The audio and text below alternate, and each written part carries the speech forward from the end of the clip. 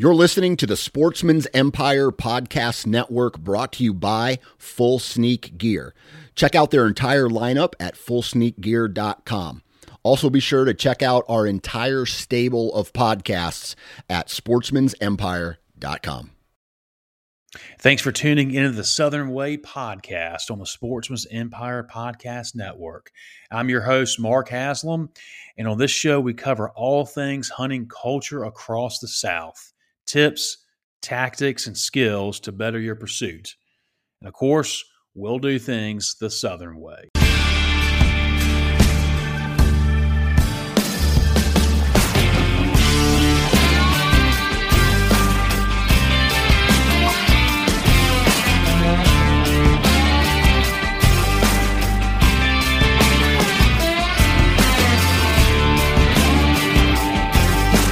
Ladies and gentlemen, welcome back to the Southern Way podcast. I'm Mark Haslam, and I have on the line Casey Johnston. Casey, you there? Yes, sir. Well, thanks for being on, man. Yeah, I've been looking forward to this because you've had quite the season last year hunting. We've been following each other for a while, and I mean, it wasn't just last year. You've had some really good success for a long time, and I know you're a good hunter, so I've been looking forward to this. Yeah, man, it was a good year. Very different from me. I just recently had a son, so I had to get used to not hunting as much as I normally do. But what helped me as far as that goes was I did a lot more scouting this summer. Yeah. To kind of have all my ducks in a row. Spent a lot of time on this deer I call the Big Tune. He's a 5.5-year-old this year. He's number one on my hit list. I had a couple sits on him early September, and around late September he started kind of bouncing around. He would go 1.5 miles away, and then the next. I'm hunting more or less like city deer, so. As far as like big tracts of land, it's nothing for a deer to do 1.5 miles, 2 miles, 3 miles, and then be back where they started the following morning. But the city deer, as far as like the routes they have to take, it was kind of a big jump for me. And I had a management deer showing up pretty consistent, and had a good buddy of mine that was going to come in and shoot that management deer for me. I was going to film him. We started a group, Bottomland Blueprint, trying to get into the filming thing and starting the whole YouTube stuff up. And so I was running the camera. I didn't have my bow. It's kind of frustrating, having two bows, camera gear, and all that stuff. So I just took the camera and had him on the bow, and luck would have it, my 10-pointer walked in, and I told him, don't let him walk out of here, because he ended up, grossing 138 3/8, and Nice. you don't let mature southern deer like that just walk off. You don't have very many opportunities at deer like that. So I elected to let him go ahead and shoot him. That deer's pinned in right now, going to be the new record for that county. That kind of started the year off. And at that point, I went to my number 2 target deer. I've been chasing him for 4 years. He actually had a tear in his Achilles. I nicknamed him Peg Leg. I never could figure out why he had the limp and his leg was messed up the way it was until I finally shot him. But it looked like a torn Achilles tendon. That deer he would stick around all summer. I'd get plenty of velvet pictures of him. Around mid-October, he'd disappear. Oh. And I had a really good idea of where that deer went. I never pursued him. I kind of try to stay out of my little areas that I hunt as much as I can and let the cameras do the talking for the most part. And I was up there on a Saturday it's actually at my mom's house. putting some corn out, checking some cameras, and I said, it never hurts to ask. I went and knocked on a fella's door, and he was more than happy to let me hunt. I put a camera out that afternoon. The following morning at 8 o'clock in the morning, he shows up broad daylight. And I knew right then I was in his little core area. I was actually watching my son that day and called the in-laws and said, hey, is there any way you can watch the little man this evening? I got a good feeling about it. And they were more than happy to. And I shot him that afternoon at about an hour before dark. So that was kind of, pretty quick early season. That happened mid-October. And then that was it for my target deer. I did about 50 miles of scouting this summer on some public land, and got a few pictures of a deer that kind of struck my attention. He's got super long G2s, real tight frame deer. Looked to be, very mature, but not having history with him. I didn't know exactly, how old he was, but right. He would be something I'd want to pursue. After I shot the deer I nicknamed Peg Leg, I was like, all right, I'm gonna devote the rest of my season to this public land buck. It's more, big timber, rolling hills, kind of mountain terrain, just natural forest, natural sign, no corn piles, nothing. And I love that. I would much rather hunt big timber, natural sign, over hunting, city deer over a corn pile any day of the week. Yeah. So I was excited to take that step towards that deer.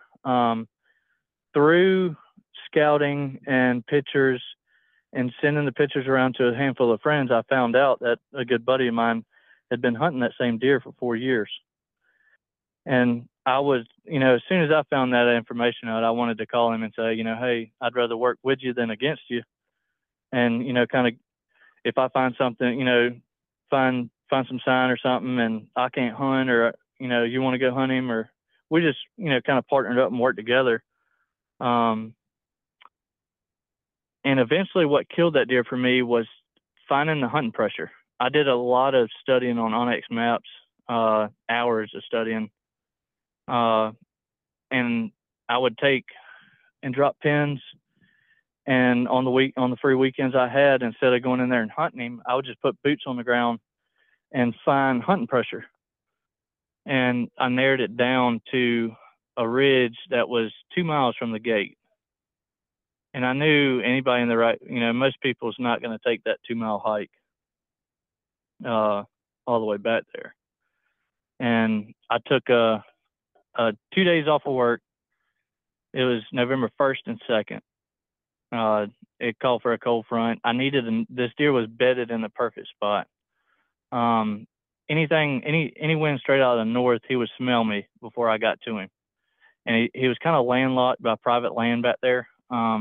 I needed something out of the northeast to get back there, and I had it both of them days. So the first day I didn't want to press too far back. I had another ridge in mind that I figured he would probably bounce back and forth between. It had 2 saddles on it. And I went and set it the first morning. Didn't see a deer. It was kind of thick, but there was a lot of big buck sign in there. I knew that's probably an area he spent a lot of time, but it was one of them deals where I wasn't going to see a lot of deer, but if I saw a deer, it would be him. And I just, that afternoon, I packed, I do hang and hunt, I haven't gotten in the whole saddle thing yet, but I carry, my climbing sticks, my, Millennium, and just pack it in. And I moved sets to that further ridge in the back. It had a bench on the side of it, just a white oak flat on the side of this ridge. And, loved the spot, set it up. I sat there for 5 hours that evening, never saw a deer. And there's plenty of sign, but I figured with that spot being right there, kind of on the side of the ridge, it would be more of a morning spot. So I elected to leave all my gear in the tree. Be a lot easier to walk in the next morning. And next morning comes, and I'm actually running late. I didn't get to the gate until it was 7:15. It'd been daylight for a little while, and it's a 2-mile hike in there. So I didn't get in the stand until 8 o'clock that morning, and was able to slide in. Didn't bump any deer that I know of. Around 8:45, 8:50, I had a doe running out of the bottom.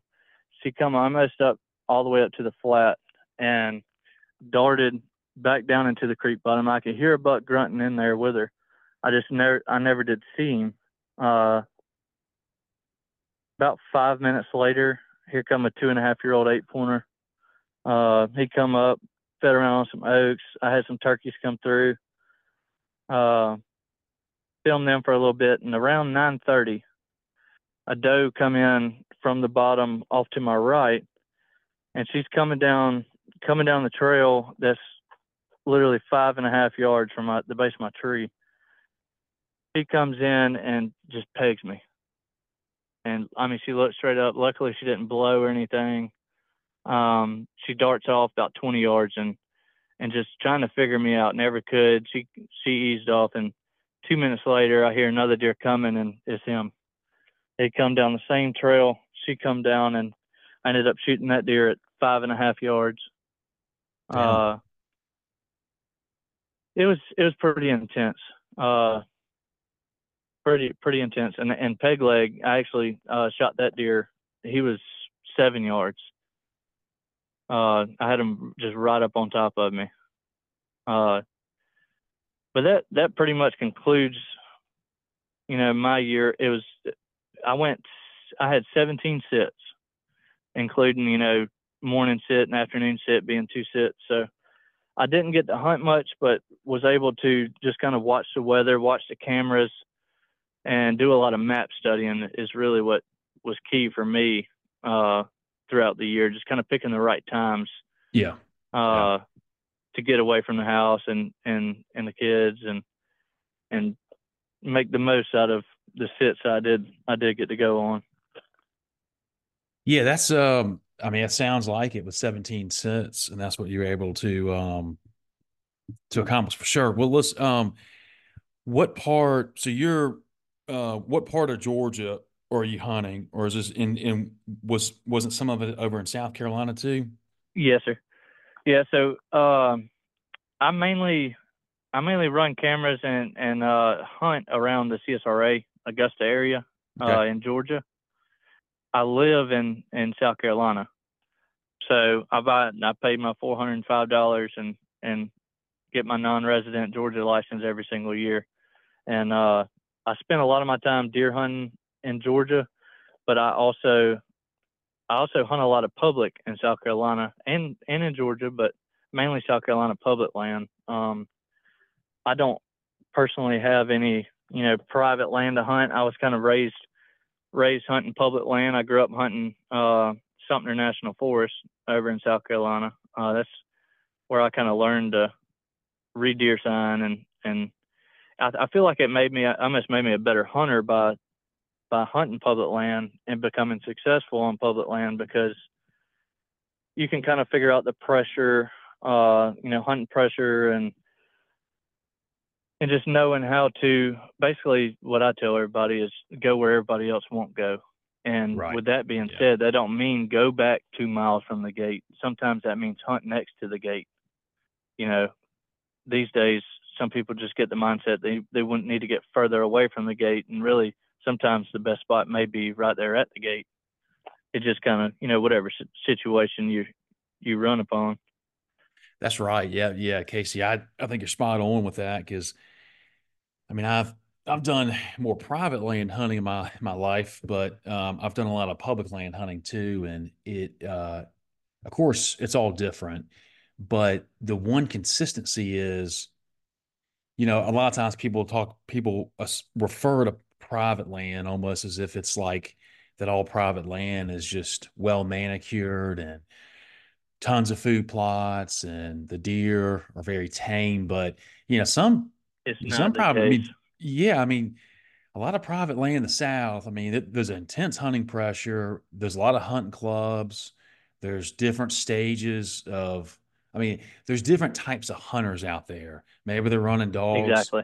or they're doing this or that. So my point is that I or rather to your point, in my opinion, whether you're hunting public or private, you like the way I approach it, and it sounds like you're pretty damn similar, is that you understand what the deer are doing, as far as the time of the season, what they should be doing, and then where they should be, and then process of elimination, you look at the pressure.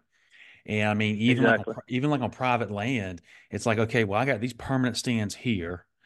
I know a lot of hunters are going here, so I'm going to go climb between. And really, it's just going around different hunters and knowing, because so that's And I another like that huge setup. thing, yeah, another huge thing is not everybody, you know, I'm not against rifle hunting at all. I grew up rifle hunting, and I still will take a rifle out and rifle hunt. You know, I don't, just because I decided to bow hunt don't mean I have something against people that rifle hunt, because however you do it, as long as it's legal, do it.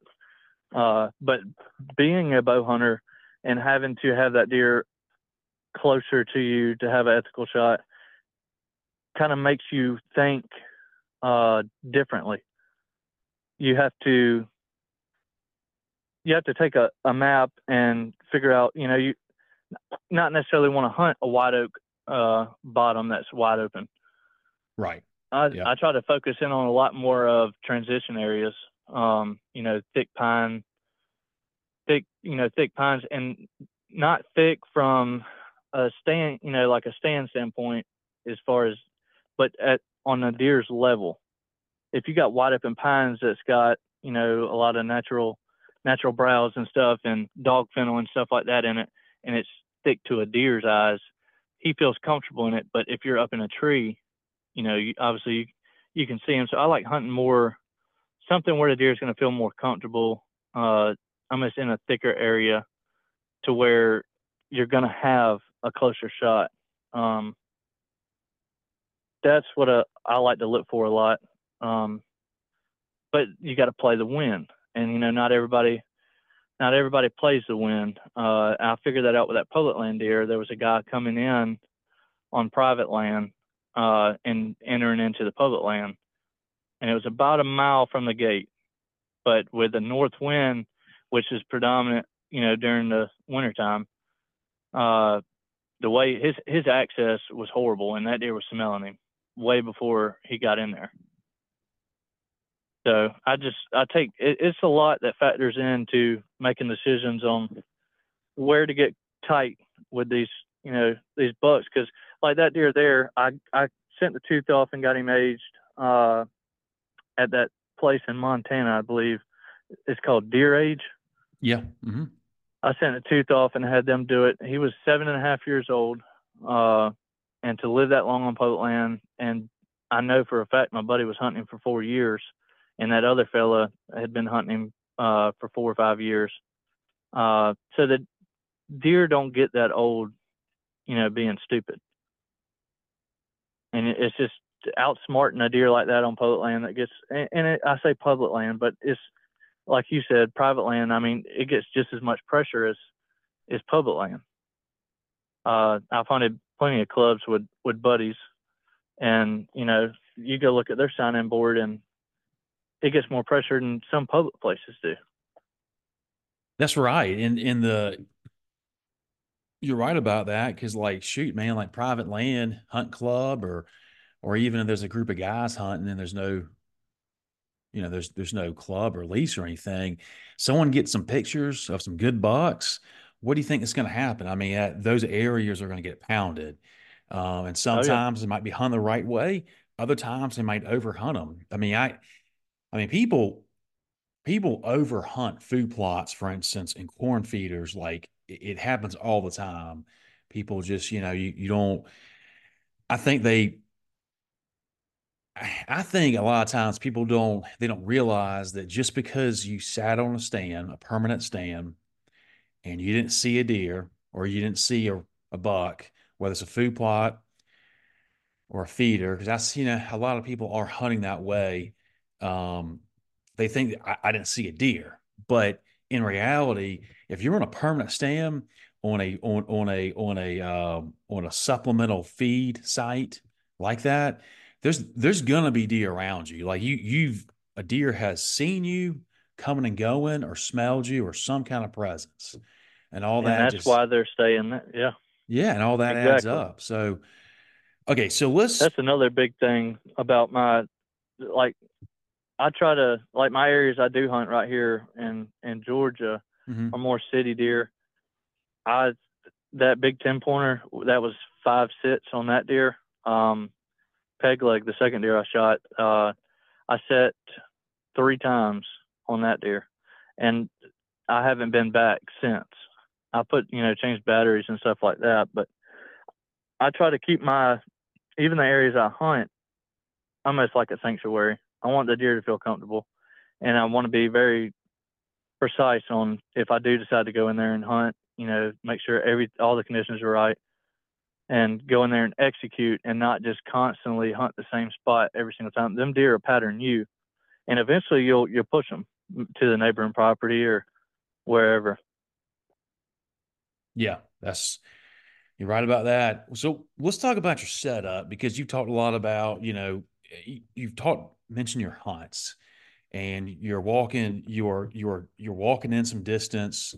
You talked about sticks. Can you run through your setup as far as your bow, your arrows, um, your stand setup, and if you're filming these hunts, just kind of covering your setup on Okay, that as yeah. well? So I have uh, I have one of them Cabela's. It's almost like one of the backpacks you use out west. It's got straps on the bottom for like your tin or whatever they put on the bottom of them. I've never been out west, so I'm not familiar with all that stuff. But I take them 2 straps on the bottom of my bag, and I got some Summit climbing sticks. They're a little heavier, but I like them. I take three sticks in. It's got they're the longer sticks, so I can get up, roughly about 18-20 foot. Um, I got a Millennium Ultralight. I love it. Super super lightweight. And what I'll do is I'll strap my Millennium on my chest and throw my backpack with my sticks strapped onto the bottom on my back. Um, and that's how I hike in. I have a 12-inch stabilizer, and I have a longer. I got the Spot Hog Fast Eddie XL sight with paired up with an Ultra View scope on it, and I'll kind of just throw that over my shoulders, and I just pack in.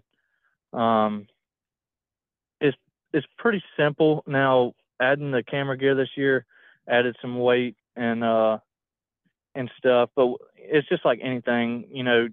Once you get a system down, it becomes a lot easier. Yeah. Oh yeah. Uh, that's basically my setup as far as that goes. My bow's a pretty cool story. Um, I've all I grew up shooting archery and shot some tournaments. I used to do the ASAs and local archery tournaments and stuff. Um, and I've had, I kept the same bow for probably 8 or 9 years. Um, the Let's see, when was that? I'm trying to remember. The day before I got married, I shot my biggest buck to date. He ended up grossing 142. I shot him that morning. I had the rehearsal dinner for my wedding that night, and all my groomsmen surprised me with, at the time, was the newest Matthews V3, the 27. Oh, damn. Uh, Nice. yeah, so they all pitched in and got me a new Matthews and surprised me with that afternoon, and then I got married the following day. So that was a pretty neat weekend. But I'm still shooting it. I don't think I'll ever get rid of it, even if I do buy another one, just because the sentimental value. But um, right now I'm just pulling 60 pounds on my mods. I think I'm gonna bump it up this year, but I was shooting a lighter arrow and right at 400 grains.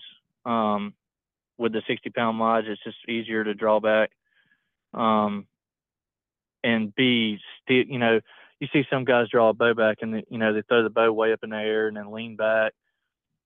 I want to be able to just hold that bow at my target and just ease the bow back very slowly. So, and it's worked for years. So I never really had a reason to bump it up and shoot 70 or 75 pounds or anything like that. I did shoot the Slick Trick torches this year, and I love them. I've been shooting the Raptor tricks for years, but I tried out the new torches this year, and every single deer I shot went less than 60 yards. Fairly easily, blood trail. I watched both of them crash. Not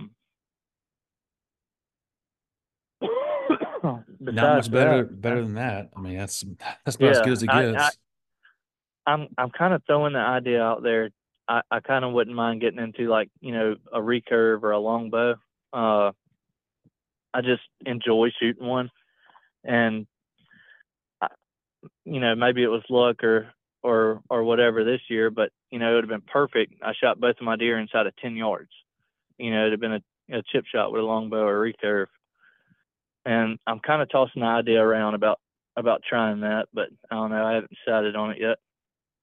Yeah, that would certainly be a whole nother challenge. So when you're going in 2 miles or even, I mean, shoot, I mean, even a half mile, are these areas when you shoot these deer, are these areas that you can come back with a vehicle of some sort, or are you dragging the deer out, or how, I'm are you dragging bringing this. up? Yeah. So it was a blessing. The boy that had been hunting that deer for so long, I called him as soon as I shot the deer, and he had a deer cart with him, and he lives close by. So I owe it to him. He come out there and I packed in 2 miles. I shot the deer. I packed all my gear back out 2 miles back to the truck and waited on him. When he got there, he had his cart and all with him. We went 2 miles back in and 2 miles back out with the deer, and I wouldn't have made it without him. I do have a deer cart. The bad thing is I kind of feel like it's a bad juju if I bring it with me. So it kind of defeats the purpose of having a deer cart. Yeah. But luckily I had some buddies help me with that deer. But I got other public land spots that I've killed some very nice public deer on. And they're that spot there is a mile and a half walk there, and I have drug deer a mile and a half out by myself before, and it takes a little while, but it's doable. It's just I feel like deer back there act different. They're not pressured. They don't they're not on edge once you get that far back or just get away from public hunt pressure in general. The deer are more relaxed. So it's just kind of putting in the work that most people don't want to put in to have success. And knowing, I mean, when you, and my kind of thought process is getting back there and hanging and hunting and doing all that. That's the hard work. Yeah. When you finally do have success, you're not worried about dragging that deer out. Oh no, you're no. You're Yeah. adrenaline. You're on cloud nine. You just kind of fight through it. But for most folks, it's like, well, I ain't going back that far. I don't want to drag one that far.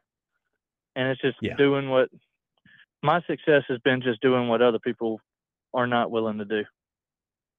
For the most part, I'm not saying I'm the only one that does it. There's plenty of people out there that do it, but there's not a lot. Oh yeah, man. I get it because I mean when I hunt our place in South Carolina, I mean I scout and kind of, know where certain areas are where deer should be. But then it's a lot of times, man, I'm looking at what food plots we have like any given year, like the time of year, early season, late season, what food plots red hot, and then, figuring out where the deer are bedding or where they usually bed, and then where, basically, cut them off going to the food plots, or I just hunt around stands. I mean, like I'll use the other hunting pressure to my advantage. And I climb, even though it's private land, we got a lot of good permanent stands. I mean, I climb probably 90% of the time. And Just because, that's that's a good point. I believe that's why I hang and hunt a lot. I typically don't hunt a spot more than 2 or 3 times. yeah, yeah. Um, I feel like if you consistently hunt a spot, a deer are going to figure you out. They're going to smell you, your ground scent. Oh, Just all yeah. kind of different factors go into it. So I found a lot of my success, bouncing around, just like you're talking about, not staying in the same spot, hunting permanent stands, kind of just bouncing around. And, like you was talking about, going off of, history and stuff, that's another big thing, keeping either a log or a mental log of, sign that you find, scouting, or whether it be blood trailing a deer. And, Yeah. typically a deer is going to take you some places that you never really walked through because maybe it's thick, but find every little piece of information that you do find throughout the year scouting, whether it be summer, during the season, or whatever, kind of just keeping a log or a mental log of that and using it to your advantage, down the road. That's right, man. That's that's really how it is. And all the research. I was just at a at the Southeast Deer Study Group conference this past week, and um, all this new research that they just continually put out, these different universities, um, where they capture bucks, which is, I gotta tell you, like seeing footage of that, it's pretty wild. I mean, how they fly over in helicopters and they shoot a net on them most of the time. They dart them and they put a collar on. But anyways, all the data, and because the research projects are getting so in depth, and they'll answer one question, then they'll go and do another project and answer more questions. But anyways, all the data keeps saying that one is that bucks have many beds. Like they're not going Oh to yeah. this to the same beds. I mean, Mississippi State, they will be putting this content out pretty soon, out to the public. But I mean, they bucks in the South they just bed where they can. But on top of that, they're consistently moving. I've got the notes written down, man. I mean, they're moving like every couple hours. So on average, so the thought that like they're gonna bed down at night and just stay there all day until the afternoon, is they go up to like where you're talking about, where it's thick, where they feel safe, where there's no other hunters, and they're bedding and they're getting up and eating some more. And so Yep. it's yeah, I mean, that's sounds like that's how you get in. So okay, so season's over, obviously. What do you have bucks that you've been watching the past year or two, past season? Have you seen some sign? Have you been scouting, or what's your plan going into next season? So I actually just recently had a heartbreak. I've been running trail cameras now for 15, 16 years, and I got a picture of a deer 2 years ago. He was 2.5 years old, and he was already a mainframe 10. Um, I figured the deer was going to be special. I kind of kept an eye out for him the following year. Well, at 3.5, um, he was roughly 130-inch 10 pointer, mainframe 10. He had little nubs where he was trying to be a mainframe 12, and he had some other trash and very respectful deer for the South. I mean, 130-inch deer is a nice deer, but Oh yeah. when you have history with a deer like that, and you're a trophy hunter, my rule is 5.5. Well, that deer was on my radar, but my biggest problem is with my little Georgia piece over here is I had a lot of old mature bucks, and they're gonna bounce around like you were talking about from bed to bed, but most of the time they're gonna take up the best bedding. Your mature deer, and they're gonna run a lot of your other bucks off, especially when like where I'm hunting, it's not big tracts of timber. You're talking 20, 30 acres here, little small blocks in between, and another 20, 30 acres here. So what was happening was a lot of my older mature deer were running a lot of my other bucks off. Same scenario with this deer. I got a picture sent to me, and instantly I knew it was that deer. This year he was a mainframe 12 with Ooh. 2 extra tines on his left side. He had 8 on his left and 6 on his right. I, just looking at him and kind of eyeballing it, I had him mid 50s as a 4-year-old, and found out where the picture was taken. I locked in a 27-acre track over there where he was at, and I not to hunt him.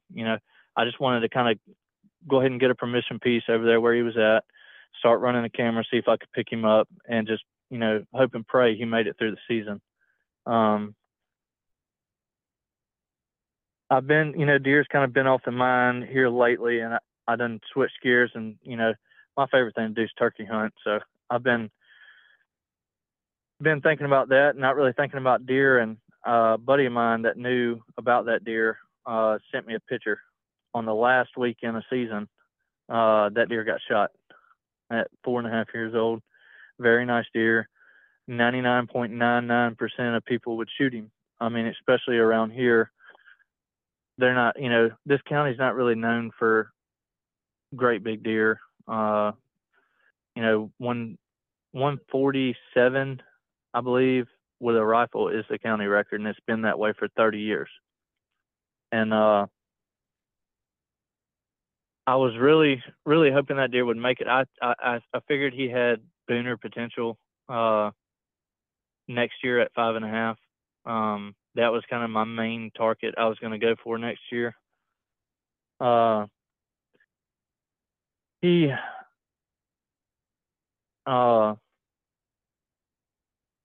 let's see, kind of lost my train of thought there for a second, but I do have some backups, some really solid 4-year-olds that I watched last year, and I filmed one of them the first 3 sits of the season. He's a super, super cool looking 8-pointer, big, tall brow tines. I just, nothing in that caliber range, especially, in the South. I mean, I've been running trail camera for 15 years. Like I was saying, I've never had a deer that had the potential to be as big as that deer would have been. Yeah, So it's kind of that's tough, tough. but Yeah, it happens. That's part of it. it's tough, man. Because I mean, yeah, I mean, even on private land, I mean, most people are dealing with private land that's maybe a couple hundred acres at max. And if you're, I feel like if someone's got like maybe 3,000 acres plus, they can kind of have their own deer to where like some Yeah. bucks might not be leaving. I mean, some people out there hunting 5,000 or 10,000 acres. And with that, like you, a lot of those deer aren't even leaving your property. But I mean, like my property and it's, I mean, there's some areas where, I mean, any given buck could be on 3 or 4 different tracks and Yeah. and some highways. So just to your point, man, I mean, it's that's one of those things where it's like when you're hunting or if you're managing the land or even if you're hunting, you got to make that decision. It's like I've got a good 3-year-old buck or 4-year-old buck and it's this size and it's like yeah I could wait and let them but I can't control what other people are doing even if like in your Yeah. hunt club or public land so that's why I was going through. I I went always through. I always try to bet on the deer. Yeah, Uh, yeah, and if it happens, it happens. I'm a firm believer in everything happens for a reason. God's plan is way bigger than ours. So congratulations to that hunter. It kind of stinks, but it wasn't meant to be. So I try not to stress too much on certain things. that's Uh, right. but That's right.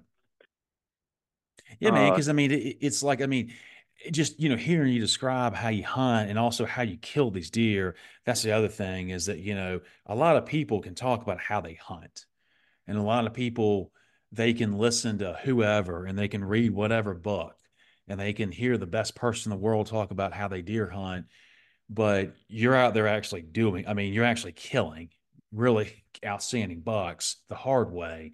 So I know, you know, you know, what to do. So it's tough, man. I mean, I went through some phases where I was running a lot of cameras during the season.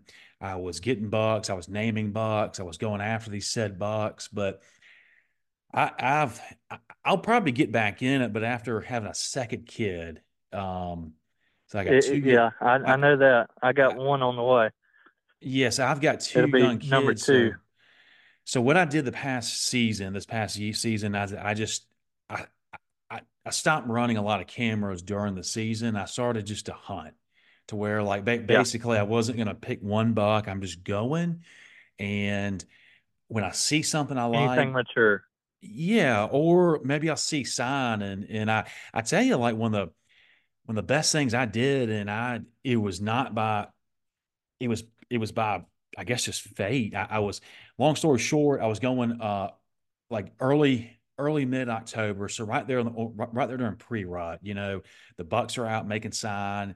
It was early October and I was gonna try to climb this one area where some white oaks were, but the wind was just bad. I mean, it was swirling this way and that way. I went to plan B. Wind was bad. It took me forever to even find a spot. But what happened is I did a lot more walking than I wanted to, and I busted a lot of deer. A lot of deer busted me just by walking around. But I Yep. saw these deer. I didn't want to do it, but by walking around, I saw all these deer like the past 2 hours, like the last 2 hours of light. And then I went back 2 weeks later and I killed a buck I saw, and then I killed some does. And that's something to where like I'm not saying I'll do that tactic again. I might, but it's sometimes you just got to get out there, like you said, man. Just go find sign and just And have the confidence that you can find good sign and you know what deer are gonna be doing. exactly. And the biggest point to that is, you get in what you get out, get, what I'm trying to say. My tongue's all twisted up. You get what you put in. Absolutely, If man. you're gonna Yeah. put the effort in, uh, you know, you'll reap the rewards. Uh, so, I have a lot of buddies of mine. They're always talking, man, you got a horseshoe and, this and that. Oh shoot. And, it's, they're the ones that, they want to walk 100 yards to the stand, get up in the stand Yep. and try to get lucky. That's right. They're not going to put in the effort. You can try to, I'll tell people all the time. They ask me, what's your secret? I put in the work, put in the work. Yeah. As simple as that. Put in the scouting, put in the miles. Like that public land buck, I probably walked 50 miles total. Uh, Boots on the ground, studying maps, for hours to kill that deer. And yeah, it took me 3 weeks and 5 sits to kill him after I kind of made my mind up. But a lot led up to that. You Yeah. know, Oh yeah, a man. lot of boots on the ground scouting, and it's just putting in the work. And anybody can go out there and have this, same success. You gotta get out there and put in the work, scout. And the biggest thing is if something goes wrong, like in the hunt, learn from it. Don't just brush it off. You know, say you do something and like especially turkey hunting, you don't have to be it's more marked, like woodsmanship, versus being a really good caller and just learning from mistakes. And that you can take the same thing and and put that, with deer hunting too. It's just learning from your mistakes and put the work in. Anybody can go out there and do it. I like that. We got a little bit of time here, and I wanted to. You brought up turkey season. I do want to have you back on, maybe some of your other guys in Bottom Lane Blueprint talk about turkey hunting, because I know y'all are some big turkey hunters. But let's just talk about the first part of the turkey season. I don't. We don't. We'll get you back on, talk about Yeah. more, but the season's coming up pretty soon, at least Georgia and South Carolina. You got some strategies that you implement the first part of the season, like opening week, opening weekend. So what a lot of things that I'll try to do, get out there and I'll go out there, especially a lot of the public areas I hunt. I like to get out there and scout, just scout, scout, scout, scout, scout, know where the birds want to be, and try to go ahead in the first few days of season and, get in them areas, most likely you're going to have success, pretty quick, and try to get in there before everybody else does. We got some big things planned. I got a youth hunt with Fortner, Taxidermy, his son, taking him on a youth hunt. We had a drawing, for a youth hunt. We're taking another youth out. So we got a lot going on here pretty soon. But as far as tactics, early season, I try to scout and get as much scouting in as I can, to know where them birds are at, where they want to be. They'll start splitting up from their winter fall pattern, and kind of getting into that springtime pattern and just figuring out where them birds are at, where they want to be, and going from there, trying to get success early on public land. I'm not going to be able to turkey hunt as much as I want to. I work Monday through Friday, with the sheriff's office. So, I'm a weekend warrior. I try to take and have all my scouting done so I can methodically pick out my weekends, where I'm going, kind of how I'm going to do things based off of past history and pressure that certain areas will get. I do have a trip planned to Kentucky and Tennessee. I got a 1 week trip. I'm gonna kind of do both states. That's gonna be fun. I've been going to Tennessee now for the last 3 seasons, and man, I love it. I've never hunted out of state deer hunting besides Georgia, Carolina, because I'm right here, around Augusta area on the border, so I hunt both of them. But I'd like to get into maybe getting out of state and doing some deer hunting in the future. That's good, man. That sounds like you got a lot going on, or planning for turkey season. It's I know y'all are hardcore. You and the other guys from Bottom Land Blueprint are pretty hardcore Yeah, about turkey. So it's yeah, it's addicting. That's for sure. yeah, oh yeah. We kind of designed our logo based on, that's all we do really is deer and turkey. But when if we had to pick, it would probably be the turkeys, with deer being a close second, because we get pretty serious about it too. But pretty much everybody in the group, huge turkey hunters. So we're very excited for that coming up. But That's right, man. Yeah. So, well, cool, man. Y'all got anything going with Bottom Land Blueprint? Anything new that you could yes, share, or anything on the horizon? yeah. So we got some hats and hoodies. We're in the process of making some shirts. We're kind of just right now, just kind of making some stuff for ourselves and kind of getting it out there, through content, seeing how many people would be interested in maybe buying some shirts and hoodies and stuff while we're in the process, getting our LLC and tax ID number and all that stuff so we can legally sell apparel. But we should have some apparel coming out here soon, and available to the public. We're hoping before turkey season, but if not, during turkey season. Nice. I'm looking forward to that. I think we're gonna start cranking out some YouTube stuff and diving into that. Nobody in our group's ever done it. I've filmed, I filmed him here and there since 2013. So when I kind of dove into filming and stuff, but now we're all serious in it, second angle cameras and all this other stuff. So just getting used to that, and I think we're gonna start dropping some turkey hunts this spring on our YouTube, and a lot of our deer season stuff from this year will be probably coming out next fall. Okay, cool. Yes. Okay. So y'all gonna put out some of the stuff from this past fall. Yeah. Nice. Well, and some of it, like some of my hunts, it's probably going to be more or less, short clips here and there of the hunt, and kind of almost me storytelling the hunt. Because like peg leg, I just got into the filming stuff this year, but I had, 4 years of history with that deer, and I didn't film anything besides this year, so it's going to be hard to kind of do that story any justice if I just showed the, what little bit I filmed of him this year, without telling the whole story.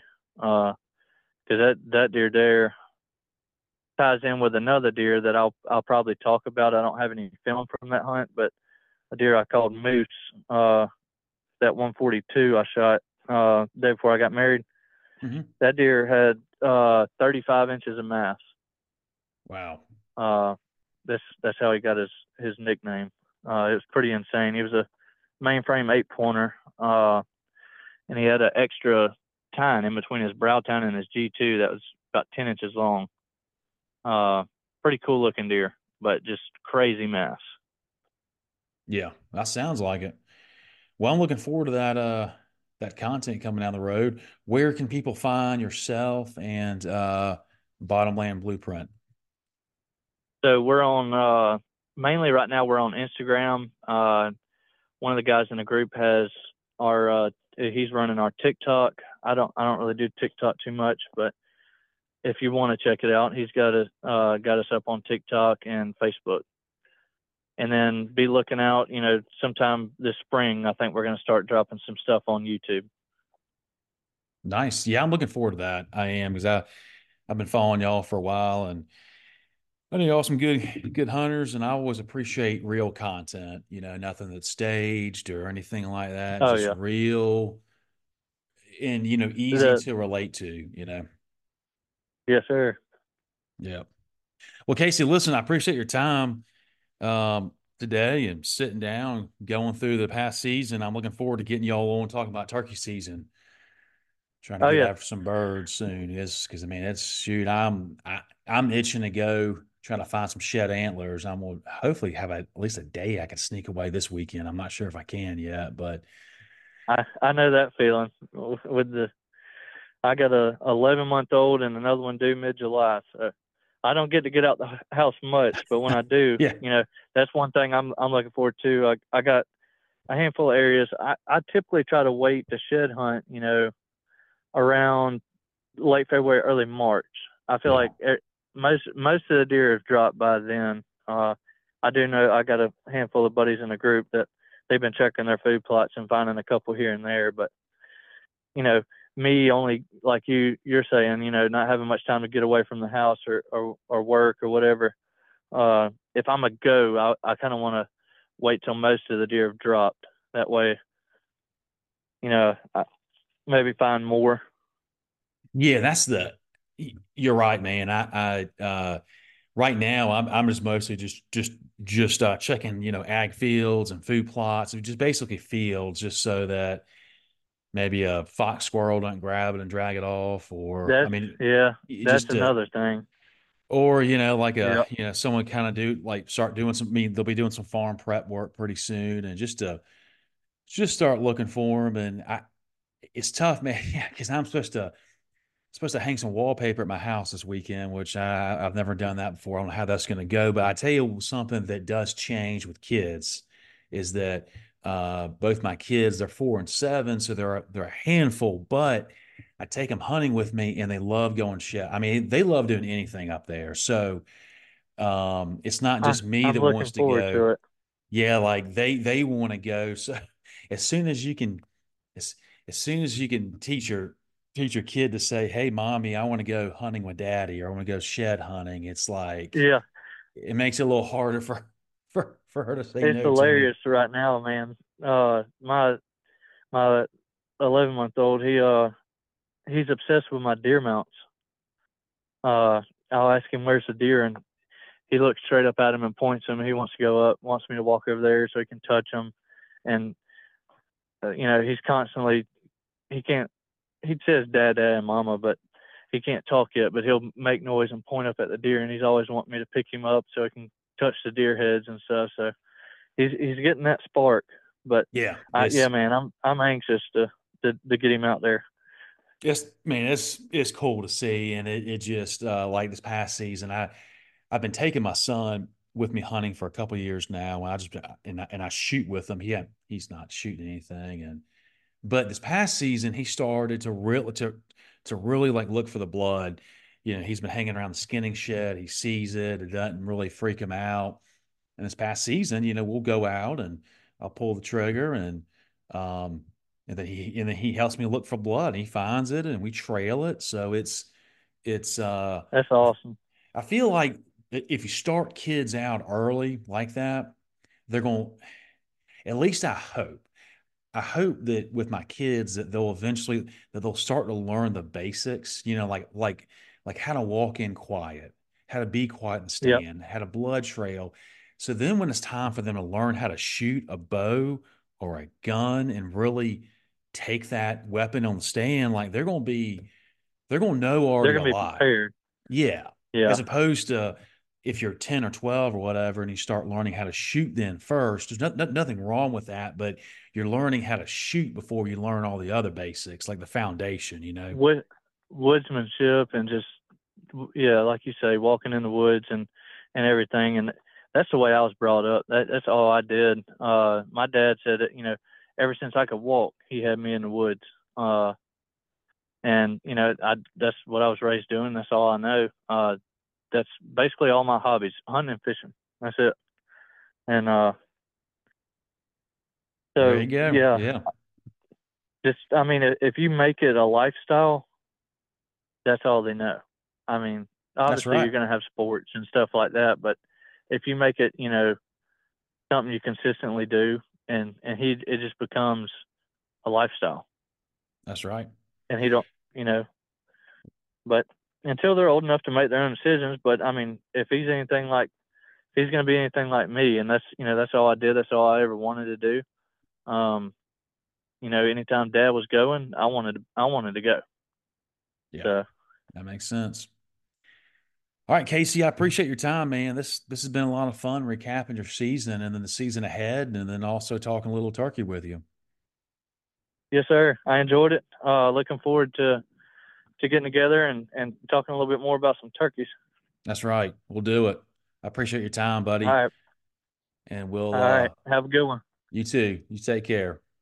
All right. All All right. right, everybody. Thanks for listening.